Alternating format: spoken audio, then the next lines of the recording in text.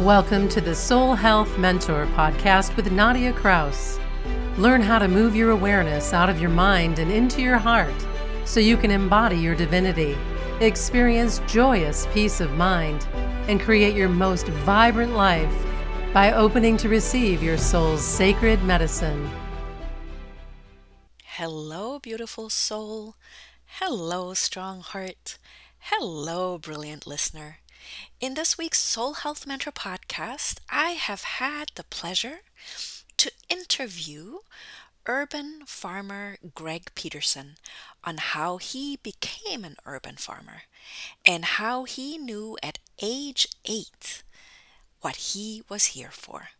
Yet, life took him to where he is today in a roundabout way. What I really loved about talking to Greg is that I was able to ask him all these questions that I had when it comes to gardening. Because a secret heart's wish of mine is to start gardening, to start growing plants, herbs, vegetables, fruits, but really feeling quite overwhelmed and not knowing where to start. So he was really patient with me and he answered all my questions and it felt really good. So without further ado, let me introduce you to Greg. Hello, everybody. Welcome back to Soul Health Mentor. I am really very grateful today to be talking to Farmer Greg, and there is a personal reason behind that. So as you know, I'm originally from Germany and have been living in the States for 8 years now. And when I moved back to the States, my husband moved back to the States and I came with my husband, that I was very culture shocked, and I was also very food shocked. I was eating food and it wasn't tasting like I'm used to, and it wasn't filling my body with the nutrients that I'm used to, and I just couldn't find any answers. So I'm very grateful and excited to be able to ask those questions. Hello, Greg. How are you today? Fantastic. I'm so happy to be here with you. I am so looking forward to asking you all the questions that have been on my heart for the longest time. And the first question, though, how did you become Farmer Greg? Well, it was, and I call it a gift and a curse. I think it was gifted at a very young age with me. I was fascinated prior to 10 years old with fish aquariums. And so by the time I was 9 or 10 years old, I had my first fish aquarium. I think I bought it with money that I earned walking dogs. And then I got a paper route and I had more money so I could get a bigger fish aquarium. And before long, I was looking at the whole process of how fish got raised for food for people to eat. And sometime in the 8th grade, I wrote a paper on how we were overfishing the oceans. This was 1974. Wow. And wow. Yeah. And fast forward a couple of years to 1981, I was participating in the Arizona Aquaculture Association. I know it sounds funny growing fish in the desert, but there were fish farms in the desert, and we went and visited one of the fish farms in the desert. And when you raise fish, I'm pretty much a vegetarian now, but when you raise fish, when you harvest the fish and, cut the meat off of the fish, you have about 30% meat and about 70% waste product that isn't consumed by humans. And they were actually throwing that away. So in 1981, I was 21 years old. And I was looking at that process thinking, oh my gosh, there's got to be a better way. So I designed on paper, I still have these documents, I designed on paper what we would now call a regenerative fish farm. This was a fish farm where everything got used and nothing was wasted. Then if we transform or transfer ourselves 10 years into the future, in 1991, I'd spent the last prior decade, really looking at our food system just from afar and reading news accounts. Remember, this is pre-internet. So, there wasn't a lot of information. But a few things happened for me in 1991 and I was 30 years old, that really transformed my life. What I find really fascinating is that, because the message of Soul Health Mentor is out of your mind and into your heart, to really come into that space of what I call divine mind, which is neutral. It's the capacity to understand and act. And if you think about intuition, it is also the capacity to understand and act. And but you don't know why you know. And you knew at 8 years, but you didn't know why you knew, right? Exactly. And I think to a certain extent, even at 40, I didn't know. But I knew that this was what I was supposed to be doing, but I didn't know why. Yes. Maybe at 30. And it is something that is the capacity of the heart and the capacity of intuition to just act on the things but you don't know why you know. So I am very interested to learn how you got here. And it took time, and it sounds like it happened in stages. And it also sounded like the rational mind was going, no, I don't want to do that. Why should I do that? But the intuition was saying something different. Could you share a little bit about that? Yeah. And actually, interesting you should say it that way. The rational mind in my family was my mom and dad's conversation. And so I started my first business when I was 15 years old. I used to clean, service, and build fish ponds in Phoenix. And I did that as part of that, I created backyard fish ponds for people, for them to grow their own food.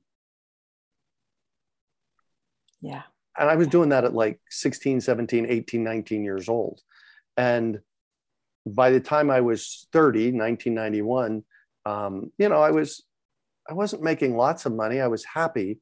And I was doing what I wanted to be doing in the world around all of this.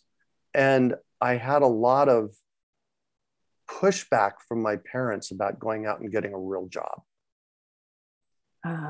And so there was that dichotomy of, do I buy into their conversation, or do I stay true to my heart? Yes. And during that period of time, I actually tried to get away from this conversation, but it kept pulling me back. From about 1986 to about 2004, I actually was in technology. I had multiple technology companies that I ran, but I never got far away from gardening. That was always part of your life, gardening. Exactly. Yeah, gardening. And in 1989, I bought the home where I lived for 32 years in Phoenix, and it became the Urban Farm. The little ebook on the front page of my website talks about how it became an environmental showcase home in Phoenix. And that started in 1989 while I was working in technology. But 91 was a powerful year for me. I learned a lot. And going to your question of not knowing what I don't know, but being aware that I don't know what I don't know. Because, a 30-year-old could be, well, I know everything in the world. And I still, at 60 years old, it's like, I've got a curious mind. I just moved 1,900 miles from Phoenix, Arizona, which is in the middle of a desert, to Asheville, North Carolina, which is in the middle of a very old growth forest. Yes. It's a way different place to live. And I'm engaging with people here about the differences, because I don't know what that plant is outside my window. If I was sitting in Phoenix, I could tell you exactly what it is. So making a space to have it be okay that you don't know And is really even though you don't know, it's okay to follow your heart. exactly. And so coming out of many decades of my parents saying to me, Greg, when are you going to get a real job? And me saying, you know what, a real job in your world isn't what I want to be doing. What I want to be doing is what's in my heart. And it always led me back to food and teaching people about food. And Yes. the pivotal year of my life was halfway through my life. I'm 61 now. This was when I was 30. In 1991, four things happened. I read a book called Ishmael by Daniel Quinn. You'll either love it or you'll hate it. Either way, it will change your life and how you look at food forever. It's a conversation between a gorilla and a man, and the gorilla is the teacher, and it outlines in a fiction book the very real way that we as humans over the past 10,000 years have gone away from nature and away from local food. Yes, that's the problem, isn't it? It is. The second thing that happened in 1991 is I discovered something called permaculture. Permaculture is, I like to define it as the art and science of working with nature. How do we work in the flow of nature rather than against nature? Because we human beings think we know how to do it better than nature, right? So permaculture is working with nature. Yes. And is that what you did in your home in Arizona? You created a garden. You call it a food forest, don't you? Yes, I do. So could you tell us more about, so there's two questions that I have. Hold on, before we go there, there's two more important things that I want to share with you about 1991. And don't forget your question. The third thing that happened for me, so I read Ishmael. I learned about permaculture. The third thing that happened for me was I did a landmark education workshop called the Advanced Course, where they have you look into your heart and create your vision for your life. And I created my vision, which I still do every single day, 31 years later. That's amazing. I am the person on the planet responsible for transforming our global food system. Powerful. It is. Powerful. It is. Powerful. So 91 is, we're not done yet. A friend of mine goes to the South Pacific on a sailboat in 1991. Now, remember, I read Ishmael by Daniel Quinn, where he talks about 5,000 years ago, food used to be free. Oh. And then we locked up the food. This friend of mine goes to the South Pacific and they anchor at an island looking for a grocery store, and the people just look at them and say, go pick your own. And he comes back to Phoenix and he shares it with me, and it hits me like a ton of bricks. There are still places on the planet where food is free. Yes. And there's this massive amount of abundance that can come out of gardens and growing food, because nature knows no boundaries about abundance. It is true. When you have a garden, you have to give it to you have to give so much to your neighbors, because the things go bad if you don't. Yeah, exactly. So that was really the shift point of my life. It was 1991. I was 30 years old, and it's like, it hit me like a freight train, and that's what I've been doing ever since. That is a great story. Thank you so much for sharing that. And it gives me context and the listener context to why you're doing what you're doing. And now I would love to be educated by you as a European coming to the States and just kind of feeling in my body that there's so many toxins. I could feel it, but I didn't know what hit me. I also didn't understand why the food that I'm buying in the supermarket doesn't taste like anything. Could you explain the US food system to me and to our listeners in the most simplest of ways, if possible? In the next 3 minutes, right? Yes. This is a 2-year conversation, by the way. It started in after World War II. And after World War II, this thing called the Green Revolution happened. And and it's not the green that we talk about today. It's the growing a food revolution. They had all of these chemicals that were left over from making bombs. Oh boy. And they didn't know what to do with them. So they turned them into fertilizer. And this primarily nitrogen-based fertilizer made everything green and made it grow like mad. And so we have a history, we have a 70-year history in this country of putting massive amounts of chemicals into the land to make food grow. Wow. So part of what you're getting in this country is highly chemicalized, polluted food. In fact, I got an email from a listener recently that here it is. Right now is what's happening. I was speechless with this email that I got from this listener. And do you know what glyphosate is? I've heard of it, yes, Yeah, but I don't know what it is. Glyphosate is Roundup. Roundup is glyphosate. Glyphosate is a chemical that kills weeds. Yeah. And the way that it kills weeds is that it and this isn't a science answer here. This is me paraphrasing, but basically it destroys the cell walls of the plants that are weeds. Wow. And then they need more chemicals to make the plants that we are growing not susceptible to glyphosate. So the email that I get from this listener was, Greg, tell me about glyphosate in rainwater. Wow. And what does that mean? And well, good question. Basically, glyphosate is a chemical to kill weeds. And my mind couldn't wrap how this chemical evaporates, because when water evaporates, it leaves everything behind. It leaves the salts behind, it leaves everything behind.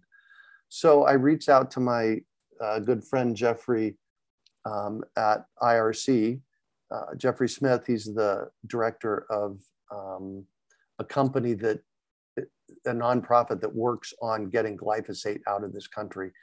And we're going to do a podcast. I'm going to get myself educated on how is glyphosate in rainwater. And the baffling piece for me was, how does this chemical end up in the rainwater when rain comes from evaporated water on the planet? And it's when water evaporates, it's not supposed to pick up stuff and put it in the air. So that's a piece of our challenge.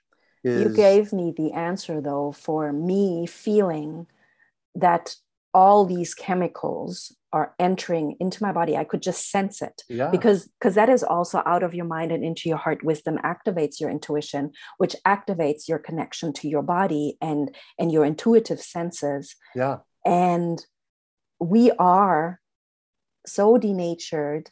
And now it makes sense what you shared. If I was eating polluted food. Yeah. And I'm still eating polluted food. Yeah. I only eat organic. So what can we do if we wanted to? So let's hold on. There's another side of this coin that I don't want to miss. Because you said you're eating chemicalized food, but the other piece is you're eating food that didn't ripen on the plant. And there's this whole chemical reaction that goes into food when it ripens on the plant that makes it more nutritious and more tasty for you. And a lot of time what happens is that food is picked before it's ripe. And it is shipped 100, 1,000, 4,000 miles. And as it's being shipped, two things are happening. The amount of nutrition that was in it is declining. And then there's a huge environmental impact, which we won't even go into, of shipping food that far. Mm-hmm. So basically, if you buy a tomato or a peach at a grocery store and it was shipped 1,000 miles, it had to be picked before it was ripe. Mm-hmm. And so you're getting that tomato in the grocery store, it ripened along the way, but it didn't ripen on the plant. It ripened off the plant, so it didn't have the same chemical reactions going into it that made it taste good. I picked a tomato off of one of my tomato plants yesterday. It tasted like candy. Yes, I see what you're saying now. Sweet and flavorful. So the two big things that you got going on with our food system, because of the taste that you're talking about, mm-hmm. is the amount of chemicals that are in it, number one, and number two, that it was picked unripe. And I tell people this all the time: plant yourself a peach tree in your yard, grow yourself a peach, eat that peach at its peak of ripeness off of the tree, and you will never buy a store-bought peach again. Mm-hmm. So now I understand it. It's these foods filled with chemicals, mm-hmm. and the origin, the history was the war and leftover chemicals. Mm-hmm. And now I'm eating foods full of chemicals, but also eating food that was actually not ripe when it was picked and didn't have the chance to develop the flavor that it can develop when it's ripening on the plant. And so it really does sound like having your own garden is the way to go. And you have done it in your home in Arizona, and our listeners can actually find that ebook. Would you tell us how we can find it? Yeah. So if you go to urbanfarm.org, that's my website, and it'll just pop up on the front page of the website and say, hey, you want to download this free ebook? And it's the story of how my third of an acre food forest. Oh, you asked me about a food forest. Mm-hmm. Third of an acre food forest happened in Phoenix, Arizona. And would you say it is doable for beginners like me and my husband, or maybe beginners like the listeners? Absolutely. And how, this is me now asking you as a beginner, how would one start? Sometimes it's just the starting mm-hmm. that is overwhelming the mind. Yeah. The first thing that I tell people to do is, the most expensive thing to buy in the grocery store are herbs, and they're the easiest thing to grow. You can literally grow a basil plant on your windowsill in your house. Yes. I've done it before.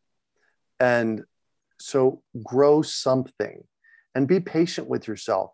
I promise you that I've killed more plants than any of your listeners. I've been growing food for 45 years. I don't kill them on purpose, but it happens, and it's okay. It's okay that it happens. You get better with practice, right? Yeah.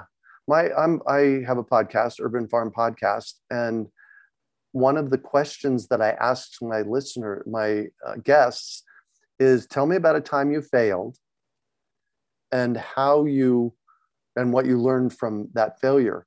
And that is to show people that everybody fails around gardening. Everybody fails, and it's okay. And that's how we learn. So we've learned so much from you already. We've learned how you just always knew that you were meant to do what you do today. You knew that at 8 years young, which is such a beautiful mm-hmm. story. And it's so important to hear, because most of us knew. It's just we get deconditioned, and that was the story of your parents, the deconditioning. No, get a real job, whatever. Right. And we learned about the food system, and now I got an answer to what I was just feeling intuitively in my body. I kept asking, what is wrong with this place? That was my internal, what is wrong with this place? Yeah. You've answered where we can start, what we can do. We can go to your website, download your ebook, start with a herb garden, just start. It's just that start. First step, just start. Yep. Why do you call what you did in your home in Arizona, why do you call it a food forest? Well, let's go back to 1991 and that friend of mine that went to the South Pacific and, just go pick your own in the forest. Mm. And building food forests is a process of looking at how a forest works and then starting to replicate that. And it's never made sense to me that people would actually plant something in their yard, in their business complex, in their office building, at the apartment complex. It's never made sense to me that people would plant things that they would have to nurture and take care of that wouldn't give you anything. I see what you're saying. So what if, and I'm not just talking about food, you want to plant flowers and bring things to bring in beneficial insects, and there's other things to do. In my house in Phoenix, there was an ash tree in the backyard. Now, the ash tree didn't make any food, but it gave me bushels of leaves in the fall that became my compost, that built the soil on my property. So building a food forest is looking at nature and how nature builds a forest and doing the same thing in your yard with food. I love that explanation. Thank you. Yeah. And you mentioned something that you used the leaves to build your soil. What does that mean? Can you tell us more about that? Yeah. So in a forest, nobody goes in and rakes up the leaves. True. And puts them in plastic bags and sends them off to a landfill to live in that plastic bag forever. Mm. In the forest, the leaves fall, the branches fall, a deer comes along and leaves some poop behind. And what happens over time is you get this thick, rich layer of amazing soil that grows things. Mm-hmm. So in permaculture, we look at natural systems and how these natural systems work. And a forest is a natural system that works. So if we look at a forest to see how it works, we can apply those same natural principles to our yard. Like, don't throw away those leaves. They make great mulch for next year, which in 2 years, that mulch will become soil. One of the best composts out there is leaf mulch compost. Leaves that fall down and, become compost for the next year. Yeah, I love that. That makes sense. Thank you. Yeah, you bet. And we live in hot, sticky Southwest Georgia, where it gets really, really hot, and we don't water our grass because we are like, no, that's just, let it do its thing. It's silly. Exactly. But we do have some beautiful flowers out, and we have some plants out, which the poor things, they need water every day. Do you have a tip in regards to watering your garden? We have a whole series of classes that we give on watering your garden. And I've been growing food since 1976. I planted my first garden in 1976. And so I've experimented with many different things, including many different ways to water. And about 10, 12 years ago, one of my mentors says, Greg, do you know about drip tape? It's called drip tape? Drip tape. Oh.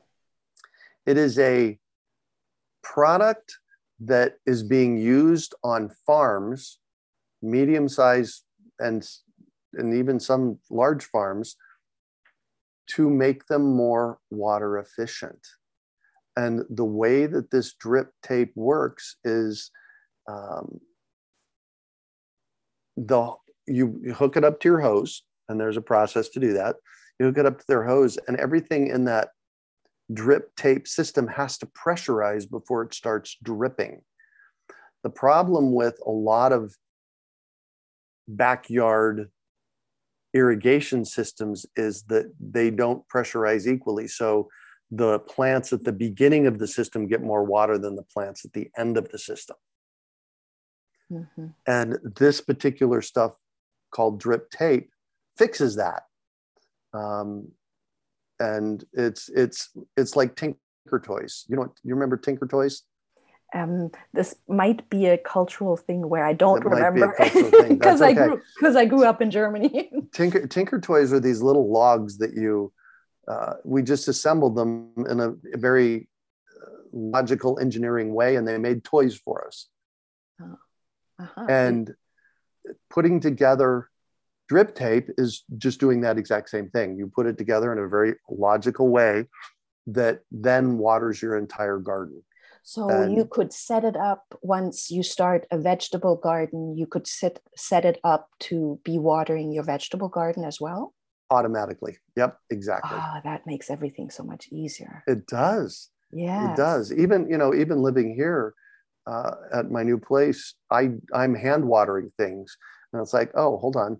It's 7:00 in the morning. I need to go out and hand water my plants in the pots on the patio. Mm-hmm. And, having a automated system helps with that so much. Yes, thank you. I've learned so much from you. I'm going to just summarize just to make sure that I remember it, and also for our listeners, because I'm personally very interested. My husband and I have been talking about what I love that you said, how you said, start with a herb garden. We literally started there. We just planted, and my husband does better than me. I'll be real honest. He loves it. And so he planted some basil seeds. And the amazing thing is that now that's the nature, the nature of nature. It's just abundance. We've had basil for 3 years now, and we planted it once. Right. Once. Exactly. And it's just spreading. And now I'm already saying, oh my gosh, we have so much basil. I have to come up with things I can actually make. So I'm probably going to make basil pesto, because you need so much basil for that. And so you gave me a little bit of courage and confidence, where I was like, okay, I can go to your website and I can download the ebook. I can educate myself. What you explained to us in regards to permaculture and what a food forest is, that my whole body just resonated when you said that. Right. It was like coming home, because we used to be closer to nature, and we do have that desire to return back to natural ways, because we can just intrinsically feel that it's better for us. So you've given me so much hope that I can start with a herb garden. We can then do other things. There's even a watering system because I think that's the mind always goes there, right? The mind is like, it's so much work. I can't do it. I'm tired. I'm this. But I really, really appreciate you. And I just wanted you to repeat your website one more time, and also the name of your podcast. Perfect. It's my website is urbanfarm.org. I do have a free class that people can sign up for at urbanfarmwater.com. It talks about that watering system that I talked about. Perfect. And the third thing you wanted was? The podcast name. One more time. Yes, Urban Farm Podcast. And what do you talk about on your podcast? I interview people about their successes and failures and their stories, to empower listeners to, I can really start growing food. I love that. Yes. Yes. So it's a little bit like you have, because I notice it with myself. I feel the desire. My husband and I both feel the desire, but then we get discouraged. Yeah. And so listening to your podcast could give us that courage and that nudge, and that hearing other people's stories it's actually very healing to hear. To hear the stories. Yeah, that is the whole point of the podcast. Thank you so much. And one last thing before we come to a close, and this is just, what out of your mind and into your heart wisdom would you like to share with us in regards to gardening? There is this abundance in nature that is mind-blowing. About a decade ago, I started looking at abundance and lack So abundance is one side of the coin, lack is the other side of the coin. And we human beings have this challenge that we think that we're lacking in so many places.